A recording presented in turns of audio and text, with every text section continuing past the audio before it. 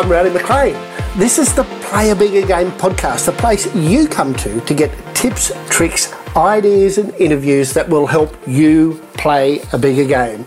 A few weeks ago we introduced a new concept where we brought people onto the show that have been listening to the podcast and had taken one of the ideas or the concepts and put it into action. And today, I'm excited to say, we've got Luke on, and Luke's going to tell us about how he's taken the concept of the traffic lights of life and applied it to his world. How are you today, Luke? Yeah, good, Rowdy. How are you? I'm awesome, mate. I'm really awesome. I love this concept of having real people on the podcast rather than just me waffling on about the power of motivation, even though I'm absolutely obsessed with it, or, you know, interviewing somebody else who's right into it. Getting real people on to talk about it has been an absolute joy for me. Am I only real because you say I'm real? Because has anybody who's listening to the show ever seen me? Well, or am I just a figment of people's imagination? So I'm getting really deep. You know, like, you know, if a tree falls in the woods, but you're not there to see it, does it make sense? I hope that I'm not the only person that can hear you, because that would be really scary. You know, I did that on a radio show one time for an April Fool's thing, where we were doing the breakfast shows in Melbourne, and Zac Efron was in town when he was at the peak of his, you know, fangirl teenage kind of phenomenon, like he was at the One Direction level. And so we kept saying, hey, we've got Zac Efron on the show, he's going to be joining us.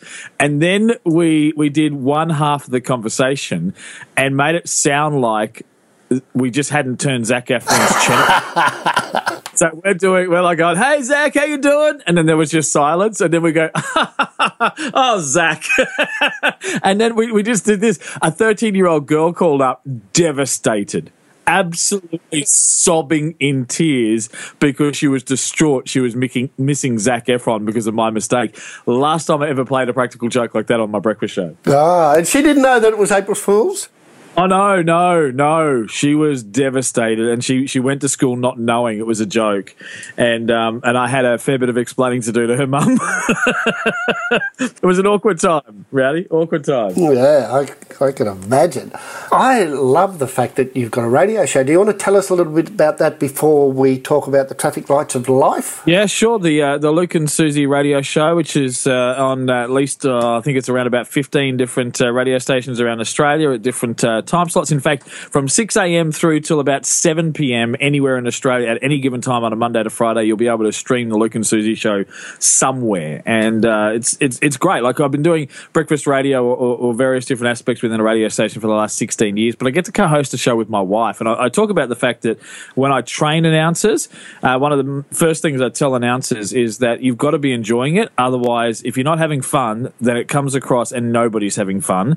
So get out of the business. And so because of that, my job is to have fun with my wife on air for 3 hours a day, which I think is a bit of a privilege. So we have a blast. I get to hang out with the lovely lady who is the most intelligent and witty side of our relationship, and I get guffaw occasionally.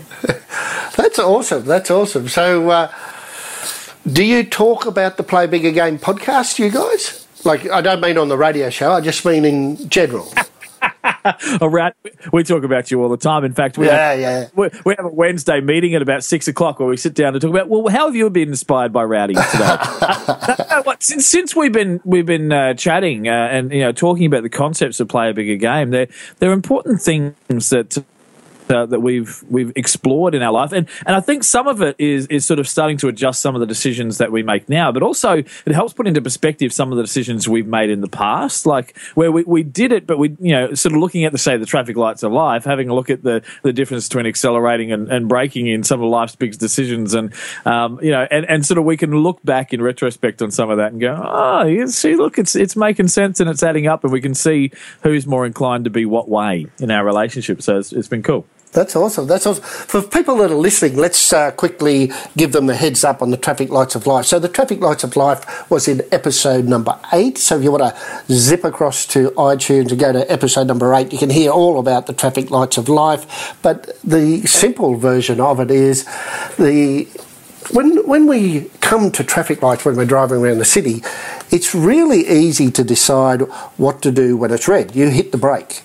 When it's green, you hit the accelerator. But when it's amber, you need to make a decision about it. And my theory is that when it's amber, that's the critical time of your life, and most of us tend to hit the brake and wonder why we're not going anywhere, because we're pulling up short of what we could possibly achieve.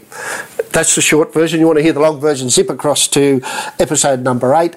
But Luke, I reckon everybody's really interested in hearing how you put that concept to work.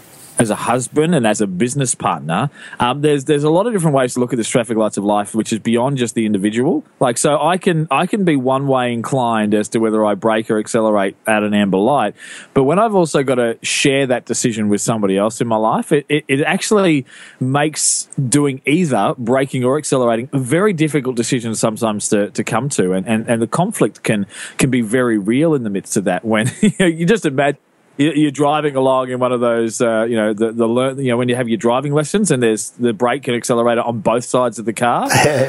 And it's kind of one of you hits the brake while the other one hits the accelerator, and it can be disastrous what goes on there. And so I think it's fair to say, as a general rule, I'm an accelerator. When life goes amber, I just hit the floor and just see what happens and hope for the best. And that means there's been a lot of messes and disasters and things I've got wrong. Yeah. No question about that. There's been carnage behind me at times, but it also means I'm committed, and I've got a reputation with some of the people that I work with. They get very frustrated because if we disagree on something, whether we should accelerate or brake, every time that I say, no, we're accelerating, and I win that fight, and they go, oh, they're waiting to see me fall over and collapse. But I've got a reputation to say, whenever I accelerate hard in that situation and put my reputation on the line, it's like the saying is, damn, Luke, he's come through again. And it seems to get the victory, even though nobody else could see it at the time. But when it comes to Susie and I don't know that Susie's a breaker. Just before we go to Susie,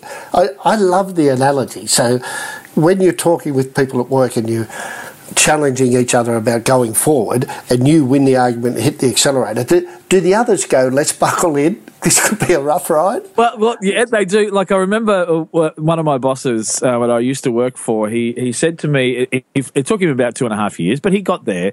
He used the analogy of me, which sort of fits the traffic lights scenario a little bit, where he goes, I finally worked it out. You're a racehorse. You have to run. And he kept trying to put me into, he kept trying to protect me by putting me into the stables and just saying, have a rest, have a break, have a rest, stop. And he was trying to look after me, but he realized that he wasn't looking after me because I was a racehorse. And if I'm not racing, then I'm not being who I'm meant to be. And so for me, braking is actually the antithesis of my character. It's the antithesis of what I was actually born to be. I run, I go hard, and every time I brake because I'm scared, which would usually be the reasons why I brake, I wasn't willing to take the risk, then I'm miserable. And I'm unfulfilled, and I'm not at my best. And so I've had to learn to trust my instinct to go, if I need to accelerate here, if I need to run, then I just need to throw everything into it. And the thing is that they've learned, so they buckle in for the ride, but they go, well, if he's this adamant about it, that they keep thinking it's going to fail, but they know that whenever I've been that adamant about accelerating, it never has.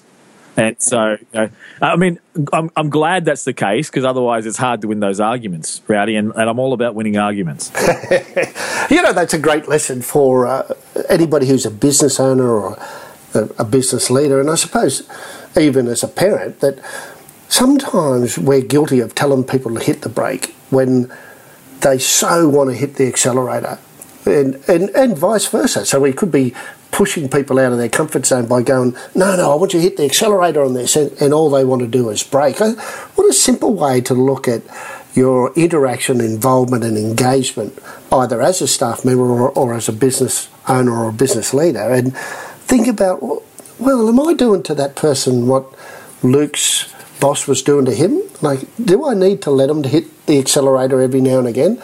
Or if they're hitting the accelerator too much, do I need to show them when it's the right time to hit the brake? So that's what I love about getting real people on to the podcast, because that's a great story that I would never have thought of that relates so well to the topic. But you've got another story that relates to the love of your life. Oh, well, so I mean, there's lots of stories when I look at it. And I was actually just thinking, just as you're talking there, about two different business decisions that I made. And one I braked and the other one I accelerated. And both were absolutely correct decisions. So we knew that, and I was entrepreneurial, and I wanted to be in business, and I didn't want to just work for somebody else for the rest of my life. And so I was exploring different options, including purchasing franchises and all these things I looked at, and I was on the verge of purchasing a franchise. And just when I was talking with Susie about it, we had to come. I was keen to go, and she was like, "Oh," and I wanted to accelerate, and her foot was on the brake, and in the end, I kind of trusted what she said and decided to not do this, and then it came another opportunity down the track where it actually was about going into business on my own in the field that I was working in media, and it was scary because when I actually looked for advice, and Rowdy, this was a really intense time for me, because when I went to all the entrepreneurial and all the startup meetings and network groups, and I had guest speakers, and basically the advice that everybody gave was, if you're married and you've got kids that depend on you, if you've got debt and no money behind you, then do not even think for a second about going into a startup business. Forget it. You're not ready. It'll just be disaster. And I was married. I had 3 kids. I had debt. I had no money behind me, and I did it anyway. And I did it, but I looked to Susie as the person who's a breaker.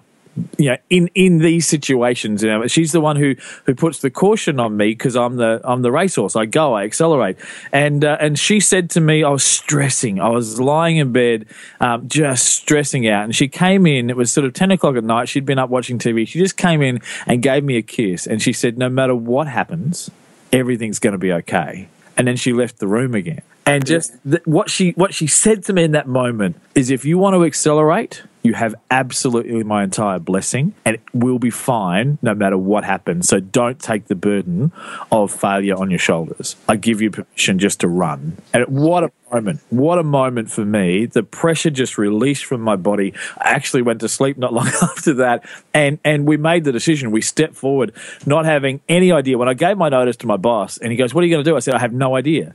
He goes, "Are you insane?" I said, "I think I am, but that's why I need to do this." The question was in my right mind, and fair enough. But we went ahead, and it's a couple of years ago now, and we're so much better off right now than we ever were. And we've been building something together. The consequences have been good, not bad. And what a great time to accelerate. And I like the fact that you put it into contrast to that decision a couple of years earlier where we braked, and it was about braking and accelerating at the right time, and not just because you're scared. Yeah, so you weren't being reckless about it, and I love the idea that you've taken two different views, so yours and Susie's, and been able to apply both of them for a good outcome. Because some people go, "Oh, you're always my handbrake, you're always holding me back." But sometimes that is exactly the right thing, just like you've found, and being able to go, well, I trust that. And on the other hand, for Susie to be able to go to you, it is the right thing to do, to accelerate, to hit the go button on this. And I just want to let you know that it's safe. I feel safe to get in the car, put the seatbelt on, and let's go for this. I reckon that's an absolutely awesome story. It's difficult at times, Rowdy, because the thing is about our relationship is we think and process life very differently. But the beauty of that is that together we're so much more effective and powerful, and have so much more capacity because we bring different things to the table. But that very thing that actually makes us more effective, and what she does that makes me better, is the very thing that causes us conflict at times, because we see things in a completely different perspective. And the constant battle is to go, there's no way for a second I want to surrender how she makes me better. But I have to understand, and there are times where the thing that she does that makes me better is the thing that that I'm going to butt heads with, and I've got to be okay with that, because it is just a fraction of a moment of, you know, the blessing and the strength that she brings to me in my world. It's why I'm in business with her. It's why I'm in life with her. It's why I have 3 kids with her, because she's the most significant, most empowering person in my life. She's the only person, and sometimes in an argument I go quiet, and she gets so upset with me because, why are you quiet? Because I'm never quiet any other time. Because when I speak to other people, I really don't care what they think of me. But when I speak to her, I do. I care what she thinks of me. And so I try and choose my words really carefully, because every moment with her is the strength that builds me in other times. And I think people that are listening probably have a significant other in their world. And it's worth giving to thought, because everything lives on a continuum, right? So you go, I'm an accelerator, and Susie tends to be the brake in the relationship. But there might be people around who are more of an accelerator than you are, or more of the brake tendency than Susie is. But I think having the conversation around what's your tendency, and because I often find, and you've found the same thing, that the person who tends to brake most of the time is great to have around, and they have their reasons for doing it. But when the person who tends to brake goes accelerate, because I'm like you, I want to accelerate all the time. But when somebody in my world who would normally say, oh, I don't know, you know, let's be a little bit cautious here, when they go accelerate, I go, my goodness, that's a great indication that I probably should put the foot down here, because they can see something that I can't see. Yeah. And invariably, it turns out okay. Yeah, and understanding them, because I wouldn't say necessarily that Susie is generally a breaker. In some situations, maybe in business, but in other ways, she's an absolute accelerator. But, you know, so given the circumstances, I just accelerate all the time. But what I've learned about her is she has a wonderful ability to think of more things, more consequences than I do. She has a wonderful ability to understand the empathy of people a lot more than I do. And so I understand that she sees the stuff that I don't. And so when she speaks and she has hesitation, when she has caution, that's something to trust and explore, and not just to argue with. Yeah, and I think you're right. That we all have our comfort zone and our uncomfortable zone, so to speak. So, you know, some of us are more comfortable accelerating in some circumstances and more comfortable hitting the brake in other circumstances. And it's just a great little analogy to look at and consider and think about and apply like you have, and just see if you did something different, what would change the game, or if you listen to somebody else's reasons, would that change the game? Mate, yeah. I love the fact that you've taken time out of your busy schedule of doing 24 hours a day on the radio to come on my show and talk about how you've applied the traffic lights to playing a bigger game in your life. I really do love the fact that real people, I think, bring real context to the concepts that I've got running around in my head, and I enjoyed talking about it so much. If you're listening to the show and you go, I would love to come on Rowdy's show and talk about how I've applied one of the concepts, then just go along to send me an email at podcast@rowdymclean.com. I will answer every single email that I get.